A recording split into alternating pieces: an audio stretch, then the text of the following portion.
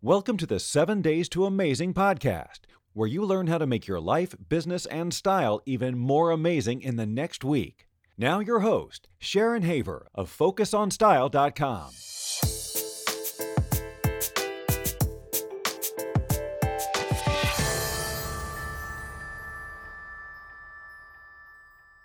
Hello, Chicsters. I am Sharon Haver, and you are about to be amazed. I have a very special guest on today's episode of 7 Days to Amazing. For all you fashionistas, I can assure you that you will be salivating. And for those of you who consider yourself maybe a little fashion phobic, well, don't worry. You will be inspired beyond your imagination. Alyssa Diamond is a fashion historian and expert in contemporary fashion studies. Her most recent book, The New French Couture, Icons of Paris Fashion, is available now from Harper Design. Alyssa served as an adjunct professor at Parsons School of Design and the Cooper Hewitt Master's Program in New York. She has lectured at museums, universities, and private venues worldwide. Formerly a curatorial research associate at the Costume Institute of the Metropolitan Museum of Art, she co-curated the 2004 exhibition Wild, Fashion Untamed, and co-authored the accompanying catalog. Alyssa is the author of several other fashion and style books, including Style Mentors, Women Who Define the Art of Dressing Today, Minimalism and Fashion, Reduction in the Postmodern Era, and Fashioning Fabrics and Contemporary Textiles in Fashion. Today, we will not only talk about the new French couture, but how Paris fashion can inspire your daily life. Yes, your daily life. So welcome, Alyssa. We are thrilled to have you here today on 7 Days to Amazing. Thank you so much. It's great to be here. Can you tell us a little bit about, what a fashion historian is for those of you who aren't sure, and also kind of define what couture is? Because I know so many people, they really are a little unclear as to what couture is. And I know especially through the years, a lot of people go to like a craft fair or something and they see somebody's chenille sweater with the big buttons that was handmade and they're calling it couture. And then, of course, there was Juicy Couture. So if you could just sort of give us a little history, for more of the lay person on what couture really is and how you got involved in it. Sure. So couture is actually a very, very rigid structure of qualifications that are ordered by the Chambre Syndicale in Paris that define how a garment's made and that, from a more practical level, equal kind of like the custom made. So haute couture is the kind of high fashion, the custom made. So this book kind of talks about couture from the perspective of both the artistry involved and also from the perspective of the inspiration and kind of drive and vision that the couturiers had when they established the houses and then that the new creative directors now have as they continue the traditions of each respective brand. So that's kind of couture. I hope that, like in a little bit of a nutshell.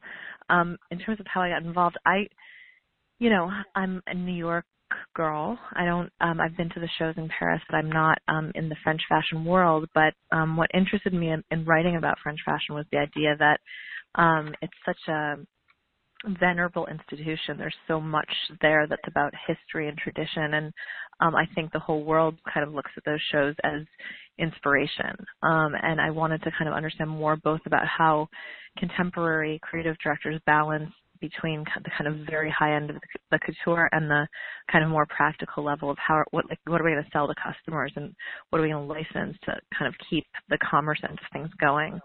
So this book actually started from both curiosity and from the idea that each brand that's represented in the book, which there's Saint Laurent and Dior and Lanvin, there's Givenchy, Hermès, Louis Vuitton, Balenciaga, and Chanel, of course. Each of those brands are kind of were houses that were established sometime in the early to mid 20th century and then have just continued to be successful in huge part because of these kind of identifiable icons that the creative directors have put forward. Yeah, and one of the things I think is so fascinating in the new French couture, which, by the way, folks, if you're wanting to get a great Christmas present, holiday present, or you're wanting something really not only beautiful to put on your coffee table, but something that's very literate as well, this is the book. It's just, besides just all these magnificent fashion photos, Alyssa did an unbelievably superb job, and we'll get into that a little later, of really giving you the background of each piece. And one of the things I love about this book is how it's just besides in general, it's how you were able to show the old and the new, per se. So how it's managed to transcend decades in time with a design. And one of your opening photos in here is a picture that I actually had on my wall growing up, and that I've always loved. And it was the Baruchka photo, and it's a Saint Laurent safari top, and it's, the tan top. Yeah, it's an amazing one. Incredible. And I always tell women when they're looking to find their style is to find their own iconic moments of things that have inspired them, and somehow it clicks into how you can find yourself within it. And this is, one of the opening photos in the book. And then it goes in to show you how, this outfit has changed through, Saint Laurent through years. And what is the last one in here in 2013 in the suede version? And it's very similar. Of course, for me, the original has a special spot in my heart. But it also, if you look at it, and this isn't your thing, and you maybe weren't as familiar with the photo and sort of the iconic image of it, you'll start to say, this look, this style has transcended into so many different levels of fashion through the years. I mean, I know particularly because this was sort of a style marker for me. I remember seeing it like in the 80s and 90s in like Missy departments. Of course, it didn't have the same special thing, cool. because I've kind of like, it's been my thing. So every time I see that safari outfit, I kind of remember, where it is from, some big box store like a Zara, did a navy silk version a couple of years ago. And then what was that line in the 80s? Oh, my God, not Kathy Hardwick. What was that name? Liz Claiborne had one once. I remember that. Sure. And, So it's so interesting to be aware of these things and see how it transcends. So as we go further, one of the other things, especially in Saint Laurent, and then I'll let you kind of take it over going through the big eight, is, the tuxedo suit. And I think, tuxedo dressing is just such a, it's like a icon, and it's classic, and it's just forever chic for most women. And, for me, it was always, that Helmut Newton photo stuck in my mind. But you've got the original YSL one here, and then the more modern version. And it's just such a styling trick that anyone can do it just goes through decades and times and always looks so right. So in the book, you break down at the top 8. So if you want to just, I'll let you kind of like freestyle how you want to sort of between iconic silhouettes, or if you want to go more into designer by designer, house by house, whatever you feel gives it the most impact in the time we have today. Yeah, thank you. This is such a fun project from the perspective that it's somewhat of a historian's dream. You're really looking at different pieces over time and how they've evolved under all these different creative visions. So what I tried to really do is, instead of mapping the chronology of a house, which I feel like has been done a lot of different times for these brands, I tried to kind of say, okay, what are the things that keep appearing time and again? What are like we distilling to like, these are the elements that make up like the identity of Chanel or the identity of Dior. And I think that they're fairly clear. Like, my biggest fear was like, oh my God, like you missed the whole Saint Laurent leopard story. And I think, there's always going to be things that these are such huge, like meaty worlds, these brands, because they've been around for over a century in some cases, but it's like at the same time, there are things that we just know them by. So like for Chanel, it's like kind of the idea of La Garçon and this like masculine infused into the feminine, and the pantsuit or the skirt suit and the boucle and the quilted bag, all of these things mean Chanel to us now. And I think that, Karl Lagerfeld was kind of the first creative director that was brought in to revive a like kind of stalwart house in 1983. And he's, since mined this like rich mythology of what makes up Chanel and what Chanel means.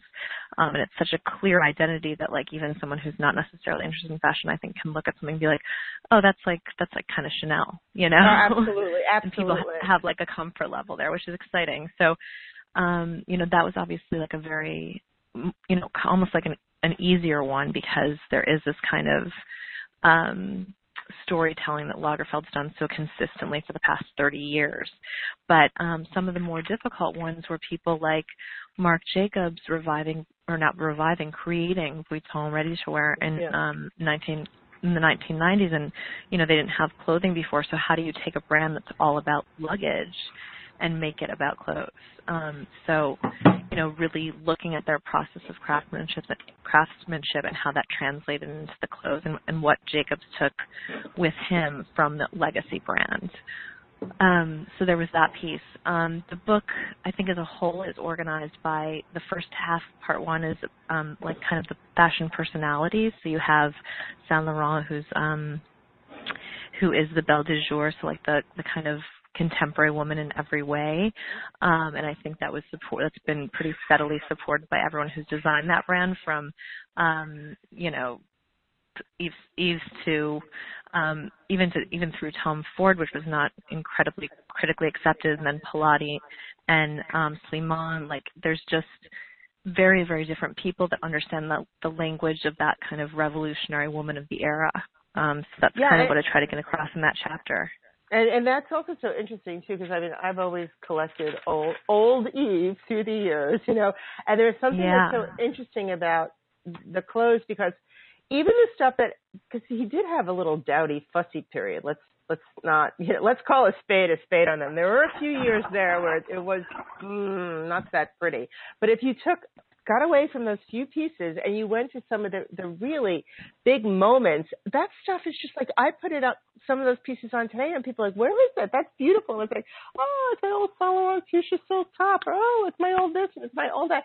And there's something that's so interesting because it transcends time, and it doesn't look dated. Yeah.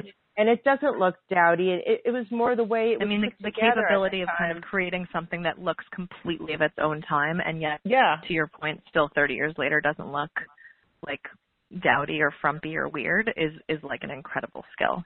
And I think out of all of them, that's the most very, and even the way the brand is now. You know, it's completely a different customer, and it's so much younger. And I know the whole big fuss when it changed over, but my God, it's got that hip rocker edge, but it still has the essence in there. Well, and honestly, like, you know, it's so funny when Slimane first took the stage there, you know, it was like such a critical success, that first collection, because he brought back all of these old Yves tropes and really did them beautifully. And then the next season he came out with this like grungy, very Slimane, LA rocker chic version of them, and people were like, what are you doing? But for me, it's like the whole DNA of the brand is catching people off guard and kind of flipping the institution of like high fashion on its head, so that you're really dealing with like a revolution, you know? So to me, he was like the best kind of embodiment of someone that could, you know, be a successor to Yves. Yeah, no, absolutely. And if you look at all those photos back in the, you know, in the Morocco days, I mean, that stuff was pretty cutting edge and avant-garde too. So sure, and even the Toad Chic stuff, like the you know, Happy Hooker collection of 71 that Yves Saint Laurent did, like people hated that collection, like the critical press panned it. And it's like now, when we look back on it, it's like one of the most identifiable things he did. So that chapter is very much about that girl who's just like, you know, it's like the girl you want to be. And I think from there I kind of went into almost the extreme opposite, which, you know, I think to some degree those two houses almost represent the spectrum of fashion. So I went to Dior and the romantic, and this aesthetic that's like completely cultivated and completely artificial and just decorated and gorgeous, but it's like the opposite of the like laissez-faire like girl about town, you know? It's definitely a little more fussy, a little more thought out. Yeah, I mean, it's but it's still beautiful, immaculate, and it's gorgeous, but it's like stepping into, it's like literally going from like the French street to the French salon. It's, it's a very different feel. So that chapter kind of played on, of course, the New Look silhouette was the predominant one, but then into all the different kind of H&A and trapeze and all sorts of different signature lines that were created there over the decades. And, we're at the time that I finished the book, Raf was still there. And he just did this incredible job of retaining, the signatures of Dior without making them overly fettered, which was, I think, was an extraordinary skill. He's an incredible designer. I think I took whatever I could from Jill Sandler when he was there, as much as I could. Yes. The stuff is for you.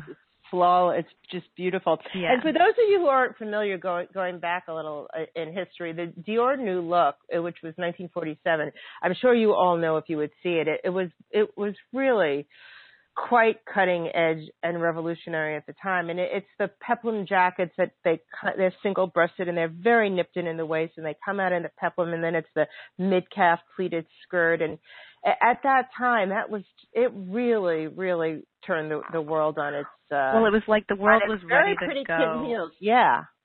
Yeah, the world was like ready to go towards the 60s, right? When Dior came on the scene, they were ready to go for shortened hemlines and more freedom of movement. And he like literally came in and was like, no, like fashion is not comfort. Fashion is cultivated beauty, and this is what it looks like. And it's too bad if it's inconvenient, So it really almost like reversed fashion time for a second and took it into this gorgeous fantasy place, which, to some degree, Galliano was this master of re-enlivening that fantasy, conversation at Dior. And I think his greatest skill with that brand was in keeping the mythology of it alive, the kind of theater of it alive. Which it is definitely for Dior himself.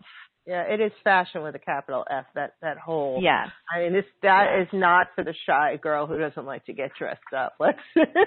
But now if you're, for sure, now if you're like looking at their spokesmodels, you look at like Jennifer Lawrence, she's not a girl who's going to be like sitting quietly in a corner. She's like a really modern kind of very, progressive and assertive person. And I think that her under Raf's collections was really a great fit. So it's not necessarily about, being a prim and proper, to your point of fussy, as much as it's about being whatever the kind of most fantastical envisionment of a woman is, at any given time. Well, you have a quote in here. It was about Albert, and where I'm looking for my notes, and I kind of just loved it. It was a quote someone pulled, but it's a really good thing here. It was so long ago. Oh, I have my little note. It's basically that he was interested more in designing a dress that a woman wears when she falls in love with herself. And I think that is just such a beautiful quote. So if you want to just go a little bit more on that, because yeah, I mean, I think Albert was such a beautiful light at that house, and such an extraordinary designer in general. Lanvin, I think, would have been completely forgotten by time, not unlike Caillou and Patou, sadly, even though that's a little bit more well known. But there's so many gorgeous, gorgeous brands in the 1910s and 20s that have kind of been lost by time. And I think the reason why Lanvin has, resurfaced and survived is that Albert was really able to see the admiration and the significance of the woman herself in Jeanne Lanvin's image. She was very much about femininity, very much about motherhood. She was about, a woman's ability to do everything that she wanted to do and have the clothes to feel good in doing it. And I think Albert was the designer who could come in and say, I might still be designing runway fashion, but I'm designing runway fashion that's going to make women look and feel good. Absolutely. And that's what's important to me here. Yeah, there's something in that whole, in all those collections. It's just, there's such an inherent beauty to it. There's a freedom, and it's free. Yeah, there's like a freedom to those clothes. That it's about celebration. And it's about like kind of letting your wallflower blossom into a different kind of flower. And in the book, you have some really beautiful photos one of them is it's a dress that's kind of like a sleeveless sheath. It's like an inky blue, and it has this most fantastic sculptural ruffle down. It's just like they're just breathtaking. And you know, if someone is looking at, there's just so many gorgeous ones. So, thank you. It was a treat to just weed through this photography, and I had a great image assistant, and I just, it was really it was like uncovering treasures. And then on the next page is a picture of the redheaded model with the big beige top with the big bow and the ruffle, and it's just the bow, so such a huge thing. I mean, the thing I kind of found so fascinating about Albert was that he was able to take these kind of very kind of infantile symbols like the bow and the ruffled skirt, like all sorts of things that you associate with like little girls kind of, and make them like quite sophisticated. Mm-hmm.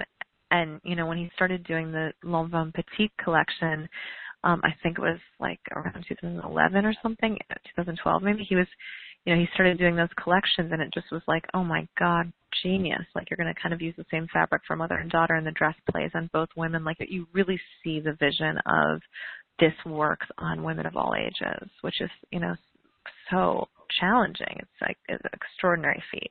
And also to have something that's so feminine without being girly and infantile. Yes. It's just sort of feminine and sensual at the same time. Yes. It's something that, feminine without being silly or frilly. Yeah, that people, I know when I work with a lot of, regular women, they're like, oh, I want to be feminine. And to them, feminine is just, I don't know. It's almost like, what are you going to wear to the horse races? It's like, that's not feminine. That's sort of some girly fascination of it. But to be able to nail it and hone it in such a way that it's so beautiful and timeless, and it's like voluptuous femininity and the ruffles and the fabrications. Yeah. And for those of you who are, you're saying, okay, I can never wear couture. Just beyond listening to what we're saying right now, just look at the book. Really treat yourself with this, because there's just so much inspiration. And even this one photo with the beige big ruffle of thinking like at home you could be inspired, and maybe you just want to tie a scarf around your neck that way, or wear your hair that way, or think of maybe instead of the dress with the big blue ruffle down the back, just add that kind of silhouette in a jacket or a layer or something to your, just be inspired by the beauty of something that's just so breathtaking, and just look at what you have in your life and just, let it just take over your hands when you get dressed in the morning, and maybe tie your jacket a certain way, or flip your collar, or wear a white shirt with your jacket and do like a tuxedo suit. I mean, just keep your eyes open to get inspired from all of this. The book is just so beautiful. I can't say it any other way. Oh, thank you so much. I really appreciate that. Yeah, it was a labor of love, that book.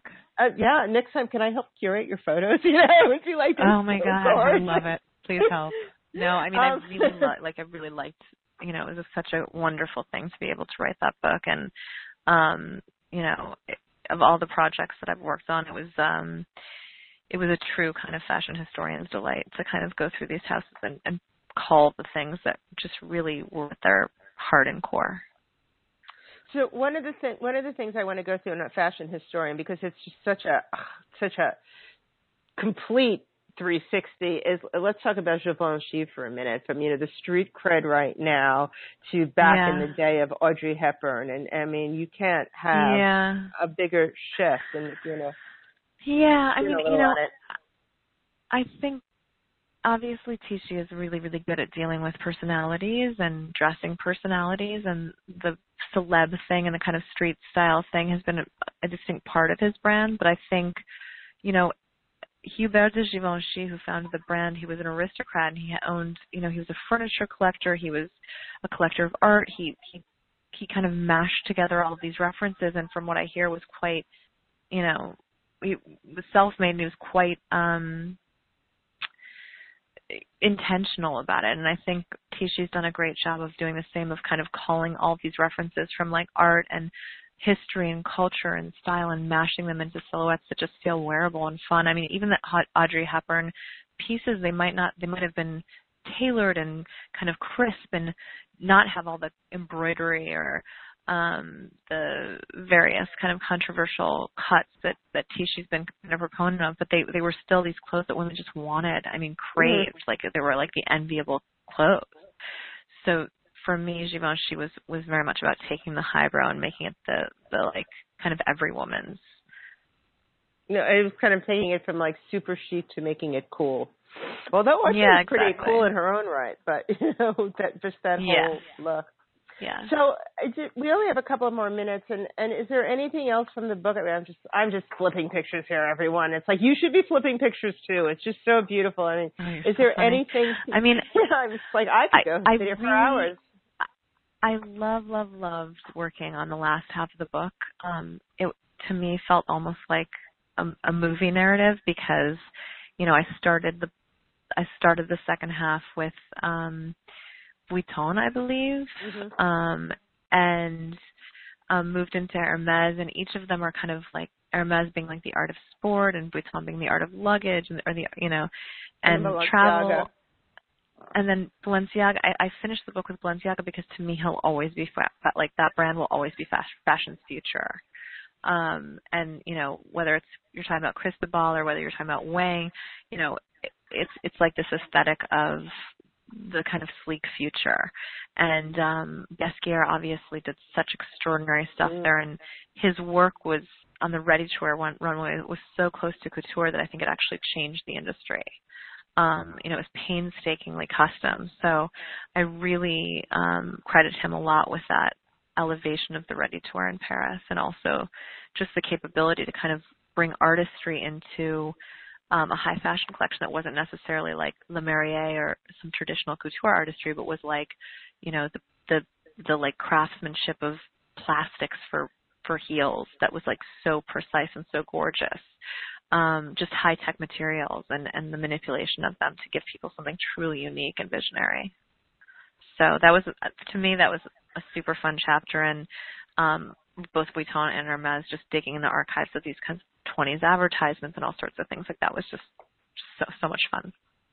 But all in all, I really, really enjoyed the book. I hope people can take from it an understanding of how long these houses have been around and how they've really, you know, continued, of course, to create new and new and new, but always come back to their grief, always come back, you know, grief, GRIFFES, always come back to their, like, symbols, you know, so that they're, you know, able to maintain the vision. Do you want to explain what that is a little bit for those who are not familiar with it? I mean, we all know it when we see it, but you may not know its proper name. So just a grief, kind of referencing the kind of signature, the trope of the house, like something that you look at and you say, well, that is for sure a Chanel piece, or that's for sure a Dior piece. There's no way that wasn't created by Vuitton. I see that like kind of logo brand fabric. So all of the houses now, they have those symbols, and I think that's in part why they've been so successful, because they've continued to work from them and evolve them. So I like to ask everyone if you can tell people like one thing to be more amazing this week. I mean, for me, it's like if you want to be more amazing, just get the new French Couture by Alyssa Dumont. And when you're really bored and don't know what to do, just flip through a few pages and get inspired. But it's really incredible. But if you want to just tell us, like, what do you think, if you had to just sum up like one thing someone can do with sort of the essence of couture to be a little more amazing in their life, whether it would be like looking at the clothes to get inspired or something you've gleaned from working with the houses or whatever it is, like, what do you think someone's takeaway to be a little more amazing in the next week? I mean, I don't know how much it relates to couture, but I think it does relate to effortless style, which is, you know, above everything. I think you really have to feel good in what you're wearing, you know, no matter how beautiful a dress is. If you're shifting around, if you're feeling kind of crazy in it or like it doesn't fit you well, you're going to look crazy. So whatever you do and whatever you kind of put on, I think it's really, really important to be like kind of comfortable in that skin and feel like it represents who you are. Absolutely. Absolutely. And in so many ways, too, I also, you know, this is how you present yourself, especially women in business. It's just, you know, I know a lot of women who, you know, they're work from home, they're entrepreneurs or authors or writers or speakers. And when they sort of get out there, someone else dresses them and it never feels, you know, it's not right on them. It's like in the old days. You have to go with your gut. You have and to remember that the women that have had the best style in history have always trusted their own instincts as opposed to kind of putting on a different face that wasn't theirs. Yeah, you've got to be in control of your look, or it's just not gonna look right. It's gonna be, and that has to come from something natural. It can't come from something that's just completely cultivated. Absolutely, absolutely. Style has to be natural to you, to the wearer. So thank you so much for being with us Thank today. you so much. I really appreciate it. And I hope people find the book, compelling and beautiful, and that it makes a nice addition to their room or their collection or their library. Or their dresser. Or their dresser, yes. Yes. But anyway, thank you for being here. We'll put all the information, if you're listening to us on iTunes, you can pop over to the 7 Days to Amazing page and Focus on Style, and you'll get all the where to buys on it. Anyone else, it's the new French couture, Icons of Paris Fashion. And you could get it, where I'm assuming it's at Amazon and most major bookstores? Yep. Barnes & Noble, Amazon, kind of booksellers across the country, visit your bookstore. That's it. Okay, fantastic. Thank you for being here. And everyone, we will see you on the next episode of 7 Days to Amazing. Take care. Thank you, Alyssa. Thank you. That's a wrap. Well, not so fast. Don't forget to hop over to FocusOnStyle.com for exclusive content to help you live your most amazing life with style and success. For even more great stuff that Sharon only shares by email, subscribe to her In the Know list at www.focusonstyle.com/insiders. See you next time.